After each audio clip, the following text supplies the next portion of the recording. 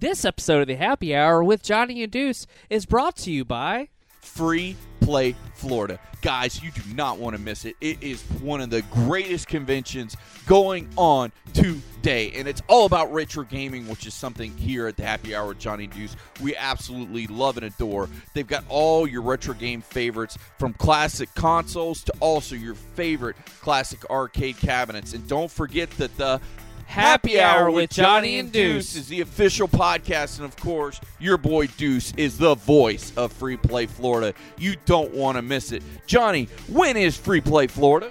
It's going to be November 11th through the 13th, 2016 at the beautiful Doubletree Hotel in Orlando, Florida. Johnny, who all's going to be there? We've got the amazing CEO and spokesperson for Sega, Nathan Barnett, as well as video game historian Walter Day, and creator of some of the biggest titles, Rampage, Xenophobe, Disc of Tron, Satan's Hollow, Star Trek Voyager, and many more, Mr. Brian Colin. Pinball designers Gary Stern and Jersey Jack will be there on display with their beautiful pinball machines. Player of the Century and star of King of Kong, Billy D. Mitchell, and world record holders Richie Knuckles and Todd Rogers will be there on display. And speaking of world record holders, there's going to be multiple world record attempts going on that weekend on a ton of different games. You don't want to miss it. You want to be there at the Doubletree by Hilton in Orlando. November 11th to the 13th. And don't forget to tell them that the Happy Hour with Johnny and Deuce sent you.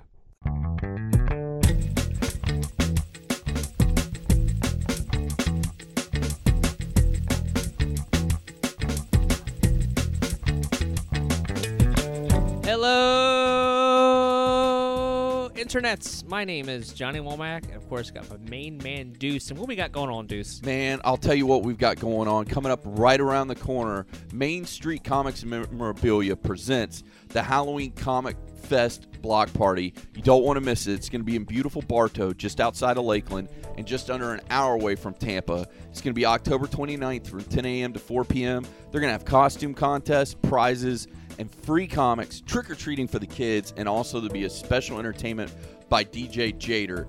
Also, they're going to have special guest artists. Our good friend Michael Carey Art and JB Designs are going to be there. So you guys don't want to miss it. You want to check it out. It's going to be October 29th from 10 a.m. to 4 p.m. Hang out and have a good time, and don't forget to tell them that the Happy Hour with Johnny and Deuce sent you. And speaking of happy hours, I think it's time for the good old Deuce salute. Let's do it.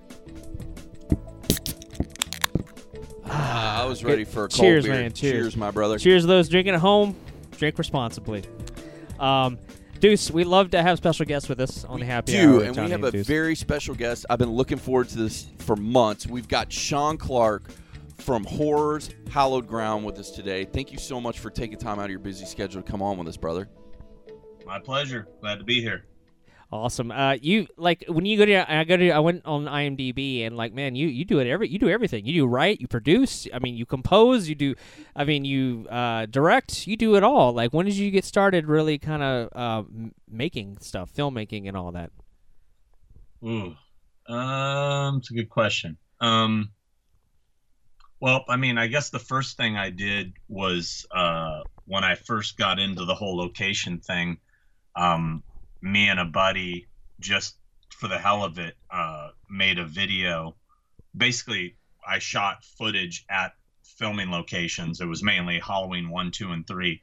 And then with the old school VHS, flying erase head, dual, VCRs, I edited together, the scenes from the movies and the footage I shot. And we basically narrated it kind of like an audio commentary while we were getting drunk, and and basically we're just being idiots. And we called it Halloween the Retrospective, and I used to sell copies of it online. I don't even remember where, but somehow I was selling copies of like $20 for a video, and God only knows how many I sold. Not many, but like most horror things back in the VHS days, everybody duped it, and then it made its rounds, and all these people kept telling me they had it, and that's kind of where it really started. That was sort of like almost like the band demo tape, if you will, of what became Horrors Hallowed Grounds. But I was never looking to actually do that. I always wanted to make films and get into filmmaking. And the guy I did that with was my old writing partner, a guy named Mike Lester, he's an author now. He's written several books. We've actually talked about collaborating again recently on some stuff, but that's kind of that's the first thing I did, I guess. Well, number one, brother, I want to tell you, I think you're doing the Lord's work over there with the Horror's Hallowed Grounds, because, I mean, these locations, especially like Nightmare on Elm Street, like the original house, things like that, like these things aren't going to be around forever. So having people like go and document it now, because some of these landmarks aren't going to be there forever. Yeah, so you guys preservation. Yeah, which I think is really, really cool. And like I said, brother, you're doing the Lord's work. I think it's amazing what you guys are doing. Praise Jesus. I just, like they keep talking about how California is going to get the big one pretty soon, and that all those places could be leveled, including me and my house right here. Who knows? I hope that doesn't happen. But it's cool to definitely like to document the stuff. I mean, there's been stuff that since I've done episodes have been torn down, and it's a bummer. Well, and that's the thing. It's like, these places mean a lot to us because being, younger horror fans, and growing up in the 80s with all, like, the videotapes and everything and being able to go to the rental store and rent these movies, like, seeing these locations in person for me is super trippy, especially at my age now that I'm 34, like, seeing that these locations are still there. But like I said, I mean, they may not be there forever. Mm-hmm. Yeah, it's just, it was just a hobby I got into kind of by accident, by stumbling on my first location. And then it was just such a cool feeling being there. It made me feel like I was in the movie in a way. And I just kind of set out to try to find as many as I could. Unfortunately, it's lost its luster a little bit for me because with the age of the internet and everything, everybody knows where everything is now. There are very few locations left to find, and the fun of it was the hunt, the thrill of the hunt and finding it and being the first guy. And like, yeah, now there's so many people that do it, and there's so many people that are documenting the stuff as they're filming these new movies, so the info is already out there, so there are very few that I'm looking for, and the ones I am looking for are so obscure and probably don't exist anymore, and that's probably why nobody's found them, because they're gone, so. Well, let me ask you this question, Sean. Like, say if you had like a top 3 list of these are like the 3 places I want to go that I haven't found yet, what would you say those would be? Oh man, that's tough. That's really tough. One of my all-time favorite movies, it's not the greatest, but it's got a soft spot in my heart, I guess, because of when I saw it as a kid, was Terror Train. And I had dinner with Don Carmody, who was the producer of Terror Train. I had dinner with him when I was a journalist. This is like going back over 10 years ago. I forgot what movie I was doing. I was doing a set visit in Canada for one of his movies. I don't remember which one. But during dinner, I just started talking his ear off about Terror Train, and Porky's and Black Christmas and all these movies he had worked on. But he told me that the actual train from Terror Train was in a museum, in a train museum, but he couldn't remember where it was.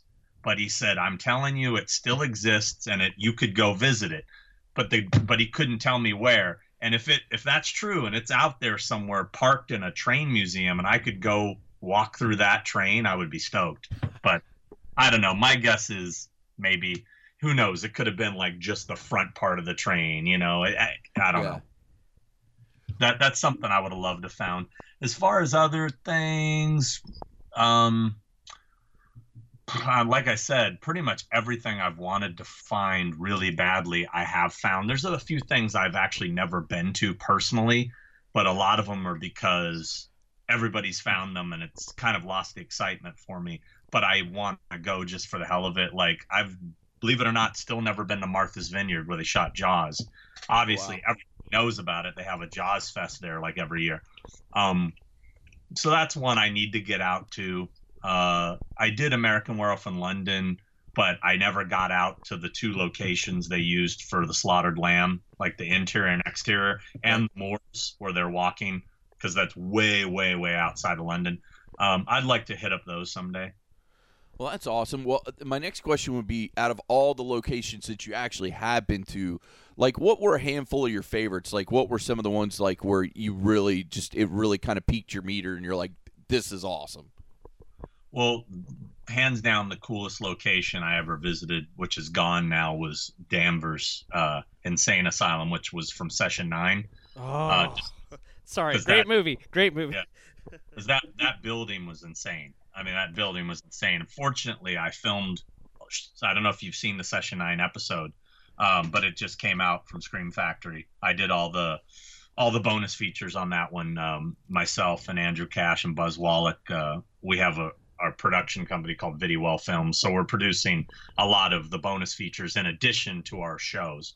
But yeah, that's my favorite. Other ones that really got me excited, just a couple months ago, I was in London, and I got to go inside the house from Clockwork Orange, where the writer lived, where they raped his wife. Right. And just the fact, I couldn't believe that the guy let us come in and take pictures and hang out. I mean, he was cool. Like, oh, come in and have a drink, Well, a buddy of mine that lives in London got in touch with him and somehow talked him into it. And he was just so accommodating. And it was so cool because it had changed, but I mean, you could recognize everything. Yeah. And another one from Clockwork Orange that really got me excited was just the tunnel where they beat up the bum in the beginning of the film. Yeah. That, I mean, it looks exactly the same. That was really cool. Obviously, the one that really kind of kicked it off for me was the first one I ever found, was the Myers house from the original Halloween. That's the first location I ever found. Technically second, because I saw the hardware store first. I was coming down the street and I saw that there's that shot where, like, when you see them pull up to the hardware store and she's all, "My dad," that whole bit. There's that kind of point of view shot as Myers is following them in the station wagon. And you see sort of a little rock formation thing in the middle of the road. I originally recognized that, looked up, saw the hardware store, and then I looked to my right, and there was the Myers house, which wasn't, it's been moved since the film. So that I was like, holy shit, why is that over there? But it was like I saw all that at the same time, and my head nearly blew off. So that was pretty cool. Well, that's awesome. Well, was there any other favorites that you can think of off the top of your head that you really enjoyed besides those? The subway station from American Werewolf in London was really cool, because they shot it all in one station, the whole bit where he's standing on the platform and he's hearing it and he's all like, I'll report it to the authorities, this is not amusing, that whole bit. And then he chases him through the tunnel. That tunnel that you're seeing the point of view from the werewolf following him low to his feet, that basically they used one tunnel. They just kept going back and forth through the same tunnel. That's right there. And the escalator that he falls on, when he sees the wolf coming up to attack him. So that's a really cool location. That's awesome. Let's assume some of our listeners haven't seen Horror's Hallowed Ground. What is a brief description of the program, and how can people find it? Well, basically, it's a retrospective. I pick a classic horror film, and I go back and I retrace all the filming locations and show them what they look like today, telling the people where they are, sometimes bringing cast and crew with me to talk about what it was like to film there. That's pretty much the gist of the show. As far as where you can find it, as of right now, the episodes are really only available on Blu-ray and DVD from the various companies I've worked with, majority of which are Scream Factory.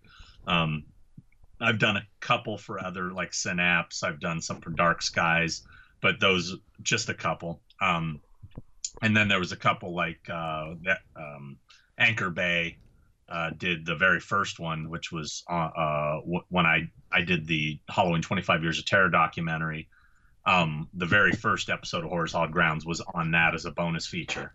So that was Anchor Bay that put out the first one, really. Nope. And we recently did a thing with Blumhouse.com where they were going to start showing them like for their video content, and they say that today's younger audience won't watch something that's over 5 or 6 minutes long, so they wanted to break up my episodes into clips, like, so we tried just to see what the reaction would be, and they did an Elm Street episode, or a clip from the Elm Street episode, and it did good. It didn't do great. And really, they think that's because, honestly, Blumhouse.com's demographic is really young, and they're interested in stuff like Paranormal Activity and The Conjuring, and they're more new school, and they're not so into the retro thing. So we're kind of seeing if that's the right fit for us or not. We haven't made any decisions. It's not, I don't really take it as a fail if it doesn't work there, because we are a retro product, really. Sure, I can do episodes on, say, The Conjuring or Paranormal, but I'm not going to change my format just to please them. I mean, I'll do those episodes. They'd be fun. I could do them, but we'll see what happens. If not, I mean, I've had offers from other sites that want to do the same thing that might be a little more geared towards that audience. But I'm a fan of Blumhouse's stuff, and I have a lot of friends that work over there, and I'd love to make that work, but I guess only time will tell. Now, do you have like a website for yourself, or you mainly just work for the other companies like you just previously mentioned? Well, I mean, I used to post, because I do Horror's Hallowed Grounds as a written article as well with photos, and that's in Horror Hound magazine. But it started off, the whole genesis of this started as a online article. So originally I was putting those online articles on my website, horrorshallow.grounds.com. But now it's like, since I put them in the magazine, I've kind of stopped doing them online. And so horrorshallow.grounds.com still exists, but it just gets redirected to the Horrors Hallowed Grounds Facebook page, where I do update stuff, and but there's no real website at this point. Yeah, because I went today during research, and I went to the website, and it said like under construction, and it kind of shot me back over to the Facebook page while I was doing research for the past couple weeks. But it's been under construction for about a decade. Okay, well then I don't feel bad about it. But I wanted to ask you one question though. Is Scream Factory like a subsidiary of Shout Factory? Yeah. Okay, because I love Shout Factory. Shout Factory is kind of my bread and butter when it comes to Blu-rays, because they take all the movies I like as kids, like Transformers, and they make Blu-ray releases. Like they just did Roadhouse, which is like one of my all-time favorites. Being a country boy like myself, like I love that movie. And they did like the Garbage Pail Kids movie they put out. Like it's like the classic movies that you grew up with that they put out, because I kind of came to horror late in the game because I was a scaredy cat kid. I'll be the first one to tell you, as a little kid, I was scared to death.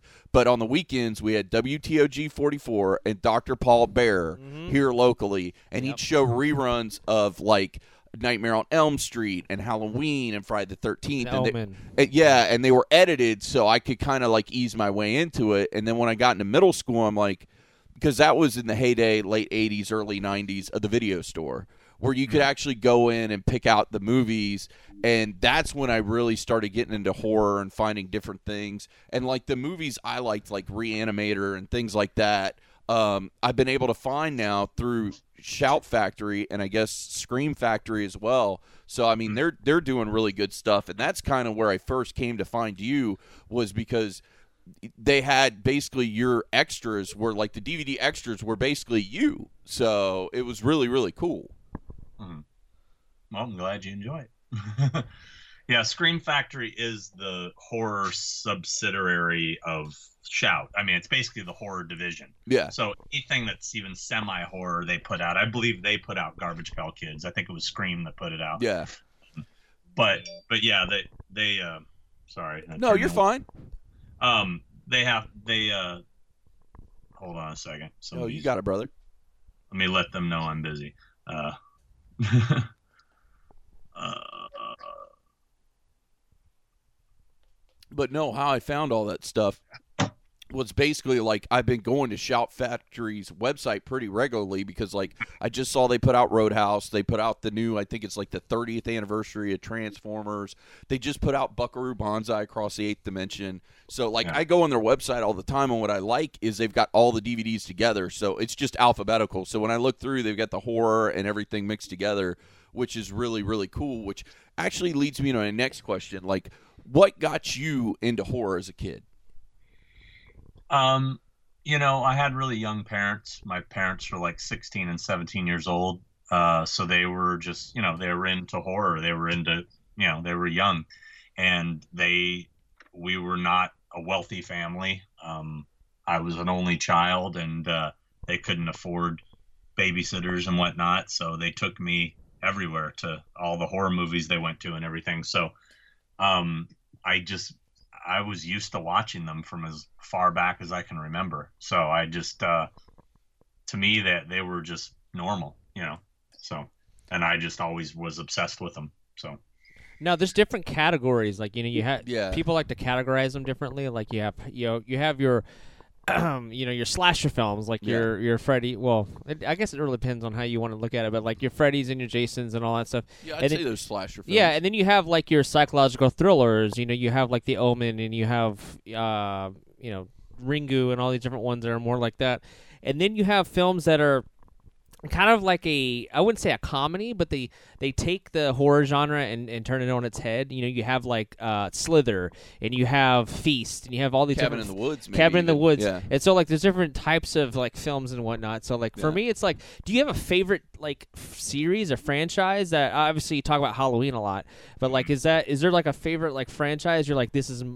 Like for me personally, I love the Freddy movies. Like they're like my guilty pleasure. I just love them all. I can quote the whole movie, all of them.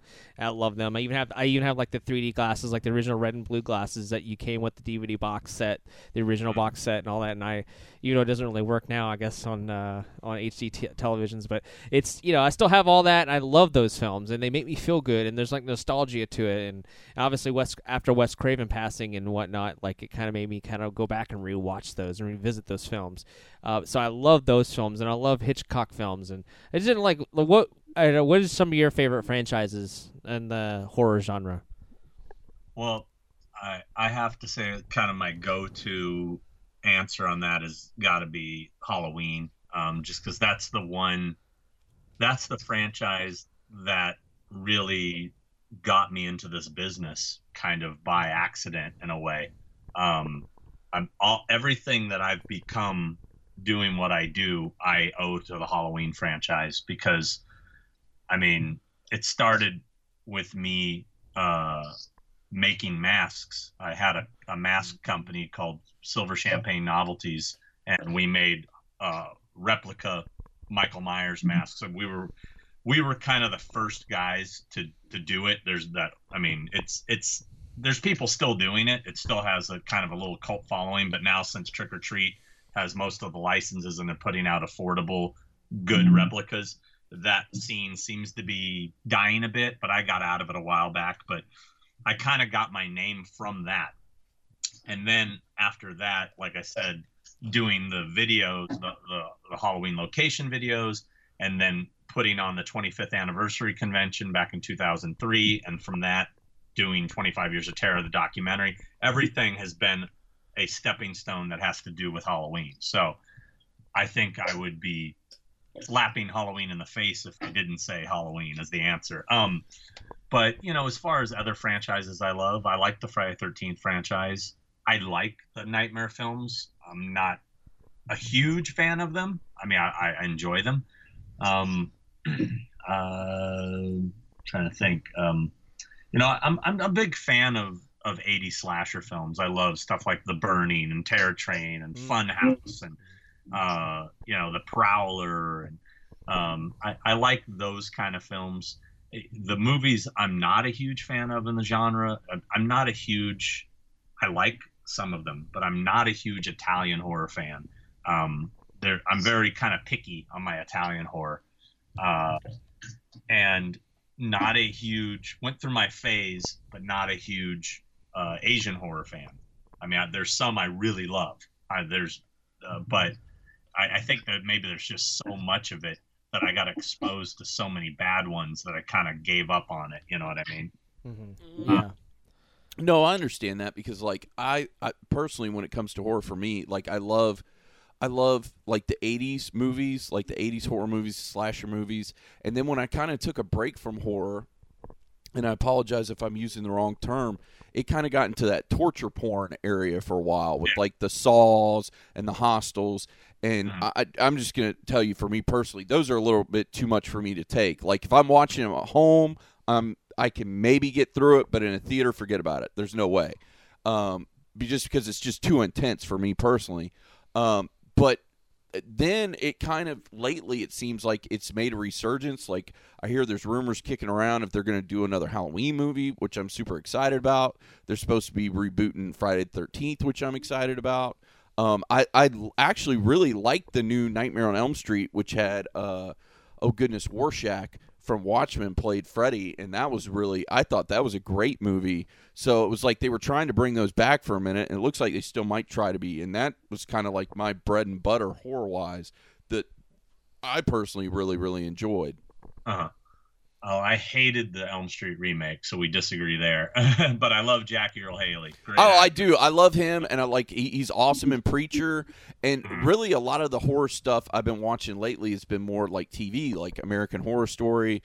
The new Channel Zero that started up on Sci-Fi is really good. Even I got to throw in, I don't know if it counts, that like True Blood and things like that. I definitely would put that in the horror genre, and that was terrific. Well, I think TV has definitely kind of overtaken film in a way. I mean, because there's really some quality stuff being made out there. I mean, you have Walking Dead, you have Horror Story, you have The Strain, Scream the series, Scream Queens the series. Another one. Sorry, this got No, you're fine. But They Dusk Till Dawn, the series, didn't they do one of those? Dusk Till Dawn's not bad. The Exorcist is really good. Hannibal was phenomenal. Oh, Hannibal was amazing. Great. Hannibal was like a work of art. It was so beautifully shot. Love that series.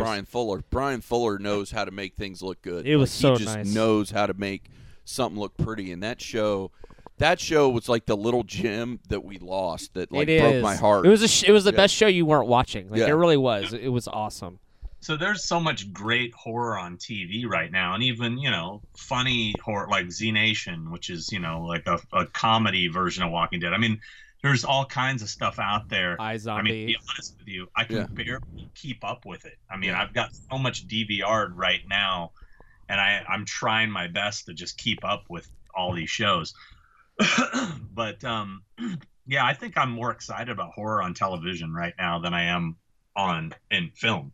But there has been some great movies lately too, and so like that Purge series really took me by surprise. Like I had a good friend of mine that said, "Look, I know you're not super into horror, but get the Purge." So I got both the first two Purge movies from Netflix, and I watched them back to back, and I was like, "This is a really good movie," because I mean, yes, it's horror, but like they're really trying to do like a social commentary. They're trying to say something. Like they've really got like a message and a voice behind what they're doing, which I think with good horror, it kind of has that. Like good horror kind of has a little bit of a message behind it. It's not just like, oh, somebody's killing people, or there's like a story and a message, and I thought that was really good.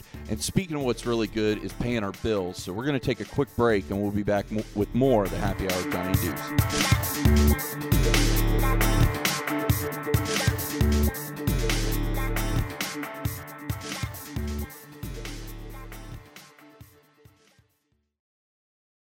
This episode of the Happy Hour with Johnny and Deuce is brought to you by RetroGameTreasure.com. Get real retro games for the old school consoles you love delivered to your door every month. They have consoles like the NES, Super Nintendo, Genesis, PlayStation 1, Game Boy, Game Boy Advanced, and more. Tell them the type of games you like and what games you already own so you don't get duplicates. You even get a wish list. It's not a rental service, and best yet, you keep the games. Use promo code HAPPYHOUR. and save $2 off your first month. Learn more at RetroGameTreasure.com. And don't forget to tell them that the Happy Hour with Johnny and Deuce sent you.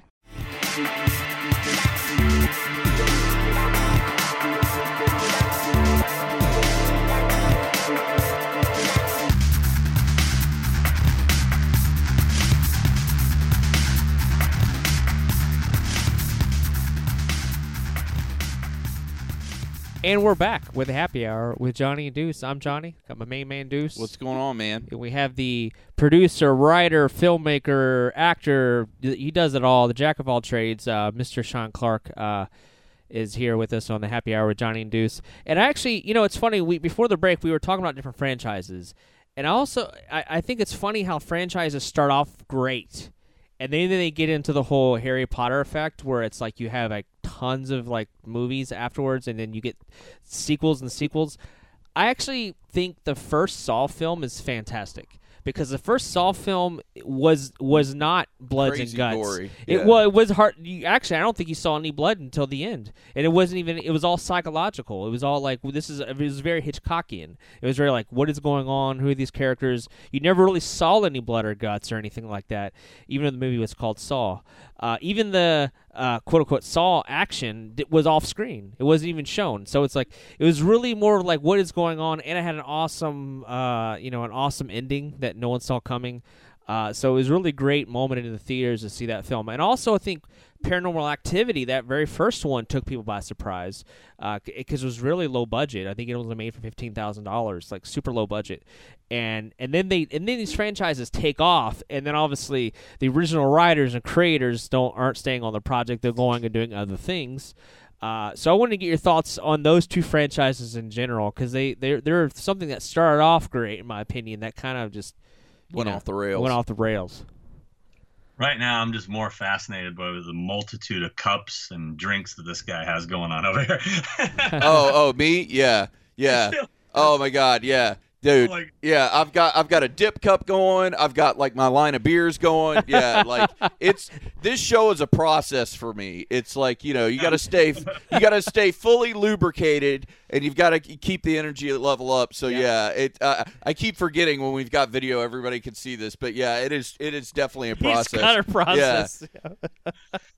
Okay, so Being an alcoholic's a full-time job. What was your question about what I thought I saw? Saw franchise, yeah, like the Saw franchise and the Paranormal Activity, because they both started out really great in my opinion, and now it's like sequelitis, like it just tons of... I loved the first Saw. I felt like a few of the sequels afterwards had some great stuff in them, but then they started to get to the point of kind of painting themselves into a corner that they were trying to get out of, like, well, how could he possibly be doing all this stuff? And it did get a little bit ridiculous. I know they're doing another one, so God only knows where that's going to go. But Paranormal, the first one was very effective. I enjoyed it. But those got pretty diluted too. I thought that which one was the one with the kind of Latino one? Is that the and that was one that wasn't even really tied to it because it wasn't like tied to the house. Like it was like the Paranormal Activity had gotten into like a video camera. Like it was some way that they had brought like the whatever it was, the ghost or whatever to them, and it made no sense. And it was just like you're throwing a horror movie. It felt like a spinoff, a really bad spinoff. Not even that. Like somebody had a horror script, and they're like, "We'll produce this if you say it's a Paranormal Activity movie," and so that they had to like write in the. Sure. Does that make any sense? Yeah. Which I'm sure happens with studios. Like, hey, we've got this good script for a movie, but we got to have a franchise name attached to it. So let's make it Paranormal Activity, whatever. Right. Yeah, I think that's exactly how Saw 2 got made, too. I think it was a pre-existing script that Darren Lynn Bousman had written that they said, can you alter this to make it a Saw film? So, I mean, that happens all the time. I thought the marked ones was actually not bad. But Ghost Dimension, that's a whole nother story. Yeah. But, they start to get stupid and, I mean, like it's going back to like the Amityville sequels to where it was like a clock that was in the house, or the doll house, all this crap. It's like it's like, oh, we can't afford to actually get the house anymore. What can we do to say it's the same entity or possession or demon or whatever? So yeah, they get ridiculous. But the bottom line is the only thing that really will kill a franchise is the box office. That's the only. I mean, they'll keep making them if people keep spending money on them. So. Well, I think that's what's love 'em or hate 'em. The Conjuring has done really well. That's a series that took people off guard because it was really good acting. Because a lot of the times, what was so fun to watch of these '80s films, bad acting. The acting was so cheesy, but it was so bad it was good, kind of thing. You're like, oh, okay, this is it was entertaining. But like you get like Oscar-nominated actors, Vera Farmiga or whatever her name is, like she's on there and she's putting on this stellar performance. You're like, holy crap! And this is, I forget I'm watching a horror film sometimes because she's such a great actor, and like so you have like these great performances, and I think the Conjuring movies have kind of changed like what you think of when you think of horror films, because people are going into them actually like paying attention to the script, they're paying attention to the acting, the editing, the pacing of the film. They're not just going into it just to have a jump scare, and so it's a little bit different. I thought both the Conjuring films were solid. Yeah, definitely really enjoyed those. I thought they were solid. I also feel like Hollywood sometimes run out of ideas. Like a lot of stuff's based on books, or you're getting remakes. Like we didn't need a Total Recall remake. We didn't need that. We didn't need the Nightmare on Elm Street remake. We don't need a Snake Plissken Escape from New York. We don't need that. We don't. It's too soon. Like there's so many like things that like. I don't know. I understand things are obviously influenced by other things, but I just feel like sometimes you get like those remakes. You're just like The Omen. I hated that one. It was released on 6/6/6. That's their only like claim to fame. Like it was released on that date. I'm just like, it was like a shot for shot, almost like the Psycho remake, where it was like the shot-for-shot remake, where it's like, well, what's the point? Like I get it, you're trying to pay homage and respect to the original film, but like, I'll just go watch the original film, Yeah, I agree. If you're going to remake something, try to do something different with it. I mean, I'm not a huge fan of Rob Zombie's Halloween. That was going to be my next question, actually.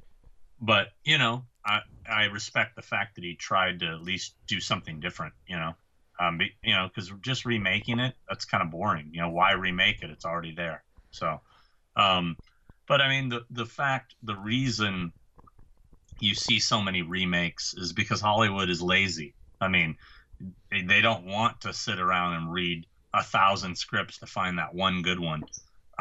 They would rather pay a low amount of money for a recognizable name and just rewrite it, and reboot it. Yeah. I mean, if you look at some of those remakes like Prom Night, or there was a bunch of them that came out, in that one sort of time period, that none of them even remotely resembled the original. I mean, they were just completely using the title only. So, it's laziness. Well, I did want to ask you about the Fright Night remake and what you thought about that. I didn't love it. I didn't hate it. I just thought it was kind of like, I didn't think it was as good as the original. Yeah. I mean, well, that's a high bar to cross. I mean, like the bar on that first one was so good, but like I love David Tennant, and goodness gracious, Colin Firth. Colin Farrell. Yes. Yeah. Like I loved him. Like I thought the plot was good and the story was good, but you're right. Like that first one, the bar was set so high that I just didn't know why you needed to try and jump that bar again. Well, my thing is I don't understand why you remake really good movies. Remake bad ones and make them better, Right. That's you could take a movie like Terror Train and probably make it better. You could take a movie like The Funhouse and maybe make it better. They're not bad. I mean, I love those movies, but they're not classics. They're not Halloween. They're not The Exorcist. They're not Psycho. They're not Nightmare on Elm Street. Or like a film like The Burning. I could see a reboot of The Burning. That could be fun. Like The House or The Town That Dreaded Sundown. That remake, they did a little something different. They set it in modern day and tied it to the original. Right. That was a cool idea for a remake. It wasn't the greatest movie I ever saw, but I give them at least props for doing something different with it. So Yeah, I thought it was interesting too. The name is escaping me now. They just had again a brain fart now. The guy with Groovy. Ash versus Evil Dead. Yeah, I think it's interesting. Ash versus Evil Dead is the fact It's that an amazing show. well, That's yeah, like the best show. It's cool because like they're taking like elements of the stuff he did in the other films, and then they're kind of like making it modern and like what would happen if you were in modern times. But it's interesting too because the characters that are in they work off well with each other, and the cast is really well done.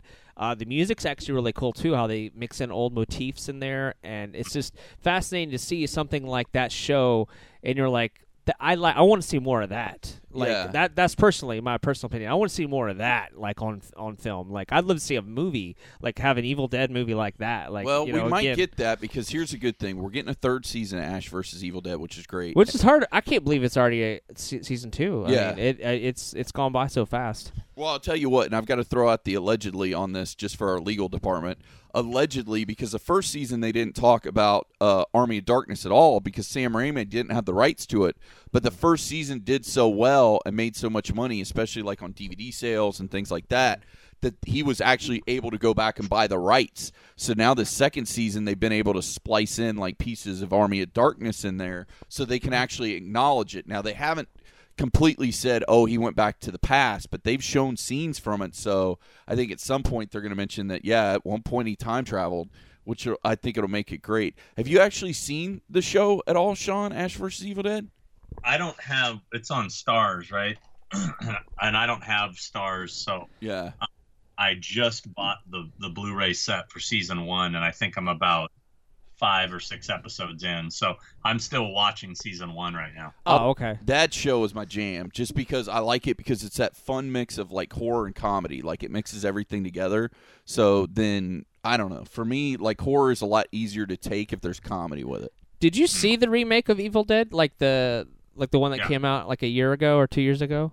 Yeah, I actually really, really liked it. I think it was awesome because the special effects, like the way they went back All to practical. like a lot of the practical effects with prosthetics, and like it had that sense of like you're a fly on the wall.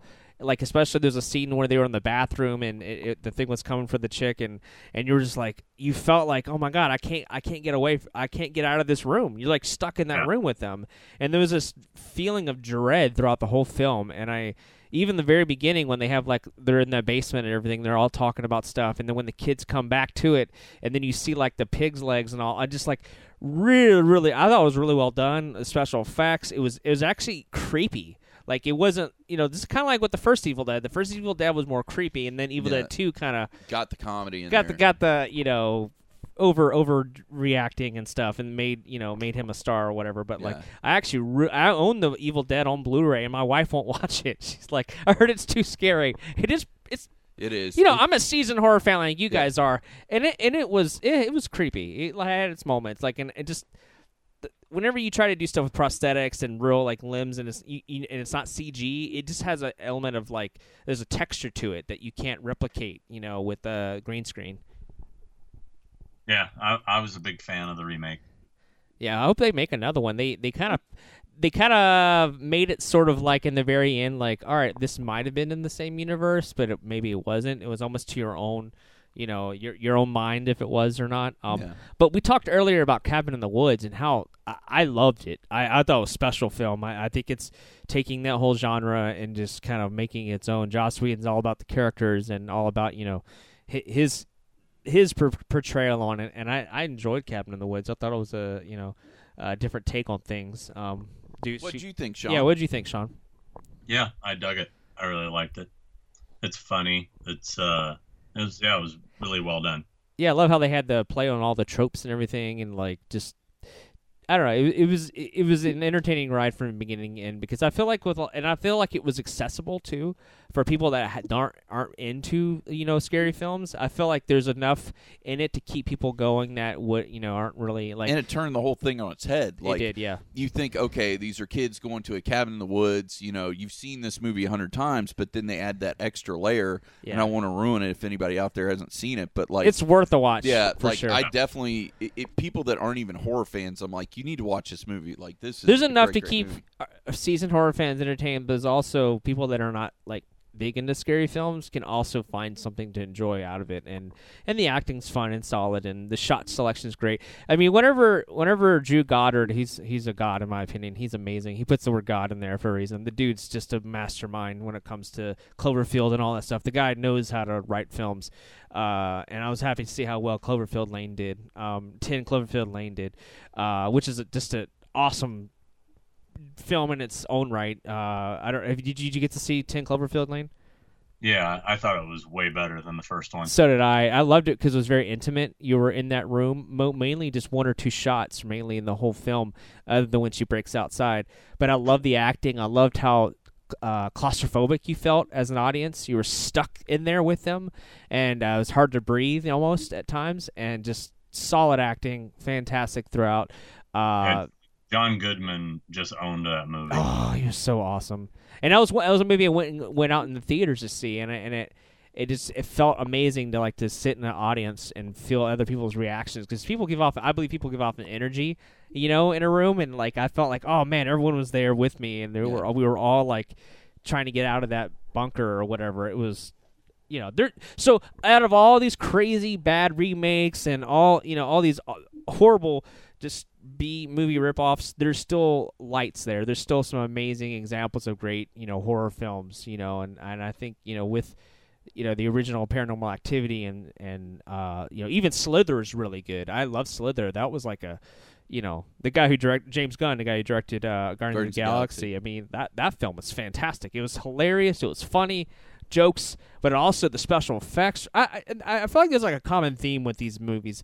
A lot of them go back to the original, special effects, the practical effects, the prosthetics, and the makeup. And we have a really good friend of ours. We're gonna give a shout out. Scott Finster. Scott Finster. He just got his first, his first actual live feature film. He does a lot of the zombie effect stuff, makeup. And he was on Face Off. He was on Face Off, Sci-Fi's Face Off. He's really, really good dude. But he got to do zombies for the new Tyler Perry film, the Medea Halloween. Yeah. It was funny because you juxtapose that. That's a film. It's like a comedy film. But he got to put all of his like skills and efforts into like making really good-looking zombies. So when people go see that, they're going to be like, dang, that looks really good. So it's just funny. I mean, we could talk about this all the time, but there's that you mentioned earlier about Walking Dead and like how that kind of that franchise really blew up, and like how that's kind of spawned all kinds of movies and shows and iZombie and Zombieland and like all these different things have come from that, and how popular. Obviously it was a graphic novel before, but like it really spawned into something great and its own franchise, if you will. Well, actually, let me ask you before I get to the big question I really want to ask you is how do you feel about Walking Dead? Because Walking Dead has blown up, and I really, in my opinion, because you got to remember, I think we're on season 6 or 7 now. Like it's getting a little long in the tooth, but it's still great television. Like it's so exciting, and it's funny because I actually got a couple. I work in an office, and I've got a couple of ladies in the office that are actually, I would say older, probably 40 plus, maybe even 50s. And I got them to start watching, and they love it. And they would never normally watch a horror show, but they really like Sons of Anarchy. And I was like, look, check out the show. It's a drama. I think you'll really dig it. And they got into it, and they really enjoyed it. Now, they're not so much into the horror aspect, but the drama that's involved in that show, I tell everybody, it's a drama. I mean, yes, there's zombies in it, but it's really a drama, and I kind of wanted to hear your thoughts about it. I'm a fan of the show. I mean, I've always liked it. It's the zombie part, has I think it's just an element, like you said. I don't look at it like Dawn of the Dead or Day of the Dead. I think of it. It's not a zombie show to me. It is more of it's a drama. It's character driven. Why people keep tuning in is because they care about these characters. You get to know them and you follow their journey. That it just happens to be that it's in a zombie apocalypse. Same thing could be said for when Battlestar Galactica came back out. People loved that show because it wasn't the 70s version trying to be Star Wars. It was a really good drama set in space. That's why I think Walking Dead does so well, because it's just a really well acted, well written drama with a horror element, and it's kept my interest the whole time. I know a lot of people like to kind of shit on it because it's popular, it's trendy, whatever. It's not cool to like that thing that, like everybody else likes. 50-year-old women at an office building are watching, but you know what? I don't give a shit. I like what I like. I enjoy it. And I'm looking forward to Sunday's premiere. Well, it also doesn't hurt that a couple of your really good friends work on the show as well, so that's probably not, hurting you at all on that one. I've met a couple people on that show. Well, speaking of met a couple people, there was one thing, and this was my big question for the night that I really wanted to ask you, because I'm really, really looking forward to this documentary coming out, and it's called Celluloid Wizards in the Video Wasteland, the Saga Empire Pictures.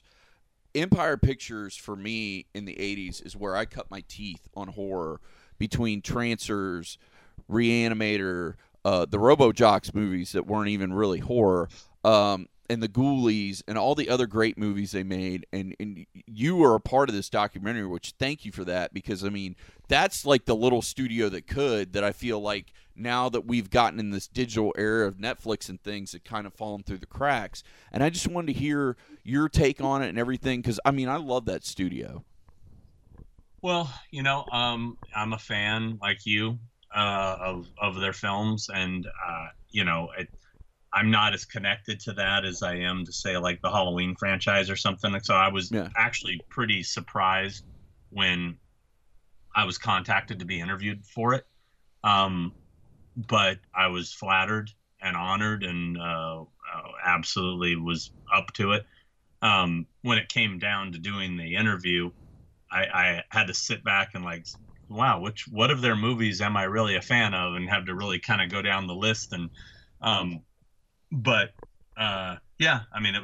was an honor to be a part of it. I think maybe one of the selling points to the guy who's making it was that I own the Resonator from the film From Beyond. So he came and interviewed me in front of it. So that was a nice little set dressing, I guess, for the interview. So, well, let me ask you this: out of all their movies, what was probably your favorite? From Beyond, definitely. Yeah, that's always been probably my favorite one of that. Yeah. Well, one of the cool things about our podcast is the fact that I think people they learn new things every time they listen to our show. And Deuce and I love sitting under the learning tree and everything, and we love to learn as well. And it's awesome to be able to every week give recommendations to people. Yeah. People are like, "Oh my gosh, From Beyond! I've never seen it." No, I've not seen it so either. Now I've I seen wanted a lot to check of it the out. Empire Yeah. movies. So you get these awesome recommendations when you talk to people, because everyone has their own tastes and choices. And I'm glad you mentioned Session 9 earlier, because I think that's a very underrated film. And that a lot of people haven't seen, and it's a movie that I every time I watch it, I get goosebumps. I've watched it probably 10 different times, and it's one I always recommend to people. And it's cool that you get these awesome recommendations for people and things. Deuce and I used to work for a video store that's out of business now, Blockbuster. Yeah. And we got to see our fair share of B movies and horror films and whatnot and stuff like that. So we always had stuff to recommend to people. And I also got to be kind of Quentin Tarantino-esque for us, because that was where, at least me, I'm not a filmmaker at all, but where I got a lot of my film knowledge was being able to take movies home at night. So I'd grab a couple things I hadn't seen, watch it, when I got home, and then have an appreciation for these movies. Mm-hmm. So, I think it was a great learning experience for me, but also we want to thank you for giving us such a learning experience, because we love sitting underneath the learning tree, and we just really, really appreciate you taking the time out of your busy schedule to talk to us tonight. Yeah, no problem. I highly recommend From Beyond. Scream Factory put out a special edition a couple of years ago. Nice. So I conducted one of the interviews on there, the one with Jeffrey Combs. If you guys are at all Reanimator fans, you'll probably like From Beyond. It was directed by Stuart Gordon, who directed Reanimator. Nice. It stars Jeffrey Combs and Barbara Crampton from Reanimator, and Stuart's wife, Carolyn. She was in Reanimator as well as From Beyond, so it's kind of the same cast with Ken Foree thrown in there from Dawn of the Dead and Rob Zombie's Halloween, amongst other things. It's a cool film, and it's got like, it's not as comedic as Reanimator, but it has its dark comedy moments. But it's and talk about practical effects. You got to check this one out. It's got some pretty over the top, crazy special effects. Well, That's awesome. Sean, before we let you go, what would you say is your top 3 movies any horror fan should see? Like your top, like if you're a new horror fan, or maybe even if you're an old horror fan, like what are the ones that you say should be on your, like, 10 movies before you die list, or your must see list? What would you say those were? Wow, they're really putting me on the spot. Well, I mean, I got to go with a lot of the obvious, like Jaws and The Shining and Halloween, and I mean, there's the obvious ones, but like if you wanted me to give you like a list of, say, horror movies that you probably haven't seen, Like the deep cuts. yeah, if I was gonna say deep cuts, like Session 9 would be one. The Burning, Terror Train, Funhouse is one of my favorites. The Changeling. I've heard of The Changeling. I've never seen it though. Amazing film. I mean, one of the scariest like haunted house films you'll ever see. Let me see. I'm like looking at my collection. Obviously, I'm a big Phantasm fan too. Have not seen the new movie yet. That's what I was going to ask you about. What are your feelings on the new movie? I have not seen it, so I don't have any. Okay. I Just- want to see it. I want to see it too, just because they're saying they're wrapping everything up. But like the way the last one ended, I was okay. Like if that was into the franchise, I would have been okay with it, just because I too love the Phantasm movies, and I understand why they kind of wanted to wrap it up. And there's definitely some nostalgia factor there, but there's also a part of me that was like, well, if we didn't have another one, it'd be okay too. So Looking at my collection, that's why I'm like veering off to the side here. you have a very large collection. Our fans at home can't see, but you've got literally bookshelves full of movies over there. You should see over like. Holy wow. shit Holy balls! crap. Yeah, that yeah. And then like over here, records, and that's Oh, wow. all kinds of crap. That's awesome. Anyway, let's see. Yeah, other deep cuts. Back to Phantasm. Yeah, I mean, the trailer, it looks pretty low budget. Yeah, that was what scared me too. And I've read the reviews, and everybody says that, yeah, some of the effects look pretty bad, but they all said it's very respectful to the series, a great swan song, if you will, to the franchise and to Angus Scrimm, who passed away recently. And I've heard, other than the knocks on the effects, I've heard nothing but positive things. So I'm really looking forward to seeing it. In fact, the only reason I haven't seen it is because I wanted to show my girlfriend the franchise, because she's never seen any of them. So it's a matter of sitting her down and Watching them all. Yeah. if she's willing to. If she watches one and just can't get into it, then I might as well just move on. But so let me see. Other horror. I like a lot of cheesy horror too, like some, I guess you can call it bad horror. I don't know, but I probably like them just for more nostalgic purposes than anything else. Tourist Trap is the one I really love. If you've ever seen Tourist Trap, I highly recommend that one. Did you ever see It Follows? Yes. I felt I like like that. I felt like it paid homage to like the old classic '80s films, especially how big of a proponent the music was, like, and how the music was almost a character in that film. And it kind of just took me by surprise. I was like, oh, this is interesting. Yeah, it was good. Yeah. I mean, it didn't blow me away like A lot of people kind of like, sort of like Stranger Things. Everybody's going ape shit over Stranger Things, which I liked. I thought it was well done. I found it entertaining, but did I think it was like the be all end all? I didn't. I mean, I thought it was good. I like it. I'm a fan of it. But the way people are going absolutely berserk over it, I'm like, okay, it was cool. I watched it once. I don't feel the need to revisit it. But I mean, I enjoyed all the nostalgic nods and, but I mean, whatever. I mean, it was basically, trying to be Spielberg. It had that sort of Amblin vibe to it, but it was cool. I liked it. Is it the second coming? I think I kind of my gut feeling is season 2's not. It can't. No matter how good it is, it's not going to live up to this hype. Right. No, it's not. And that was going to be my last question for you for the night, Sean, was if there's any movie franchise or series horror-wise that could get another movie or could get a remake or it maybe could have one last swan song, what would it be for you? Well, my choice would be Halloween, but that's happening. I mean, Blumhouse is doing it.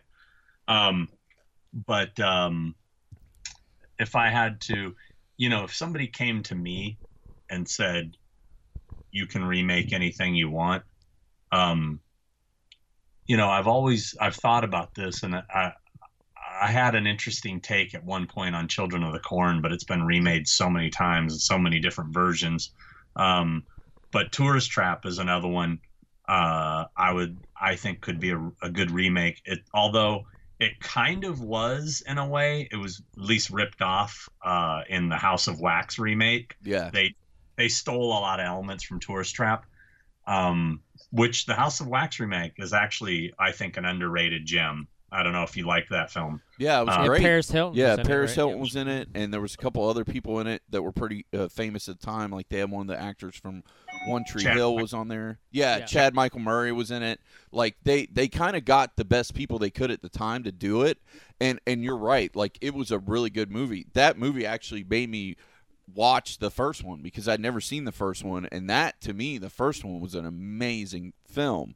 And it kind of brought me back to that, which is the only good thing about these remakes, I guess, is people that are fans will go, well, let me see the original, and then you go back and you watch it. Yeah. It introduces you to a generation that may have not seen them before, and that's always a good thing, especially with the classics. So. Yeah, definitely. I guess that's the one advantage. But then again, then it just drives you completely nuts when the new school people say, "Oh yeah, this is way better than the original," and then you just want to rip your hair, strangle it up. But because let's face it, there's only a couple of occasions where the remakes have been better. I mean, John Carpenter's The Thing, Cronenberg's The Fly. I mean, those are the ones that immediately jump out at you. Like, okay, maybe the '78 Invasion of the Body Snatchers. But very rarely are they better. Well, speaking of better. Thank you so much for the interview tonight. This has been an amazing time, and we thank you so much for just taking time out of your busy schedule because you're a busy man. You do a lot of stuff, and we want to say thank you again for coming on the show. And, Sean, we really, really appreciate it. Yeah, my pleasure. No problem. Awesome. Well, you have a great night, and hopefully we can have you on again in the future. Yeah, let us know if you do anything with Blumhouse with the remake of Halloween because we definitely like to have you back on for that, or if there's anything else you want to promote. Just you've got my Facebook. Hell, you've got my cell phone number now, so you just call me and let me know. You can come on anytime you want, brother. But thank you so much for coming on this evening. Yeah, no problem. If anybody wants to follow my nonsense, they can follow me on Twitter and Instagram at Malfunction, MALFUNCSEAN.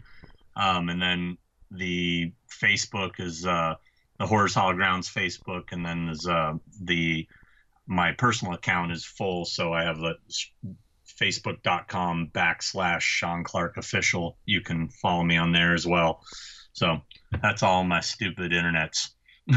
Well, no, we appreciate it. Our fans definitely want to see it. I'm actually glad I made a cut to his real page. I don't know how I made that. So thank you again, sir, and thank you so much for coming on with us this evening. No problem, guys. Thanks a lot. All right, have a good one, Thank Sean. you, brother. Have a good evening. All right, see you. See you. And, of course, speaking of ways to follow, you can follow us on the internet at HH Podcast Show on the Twitter machine. Also, you can follow us at hhpodcastshow@gmail.com. Don't forget to send your emails to Buck, the Mega Buck from Retro Game Treasure. He's going to be coming on soon, so you can send us those to HH Yeah, we already Podcast. started getting some emails, so Yeah, definitely so that's awesome. keep sending them. Keep sending them. So send them to hhpodcastshow@gmail.com. And in the subject line, put Ask the Buck. Also, you can find us at facebook.com/Happy Hour Podcast Show, soundcloud.com/Happy Hour Podcast. And, of course, on the Twitter machine, there's hashtag Happy Hour Podcast, hashtag HH Podcast Show, and hashtag Deuces on the loose. Later. See ya.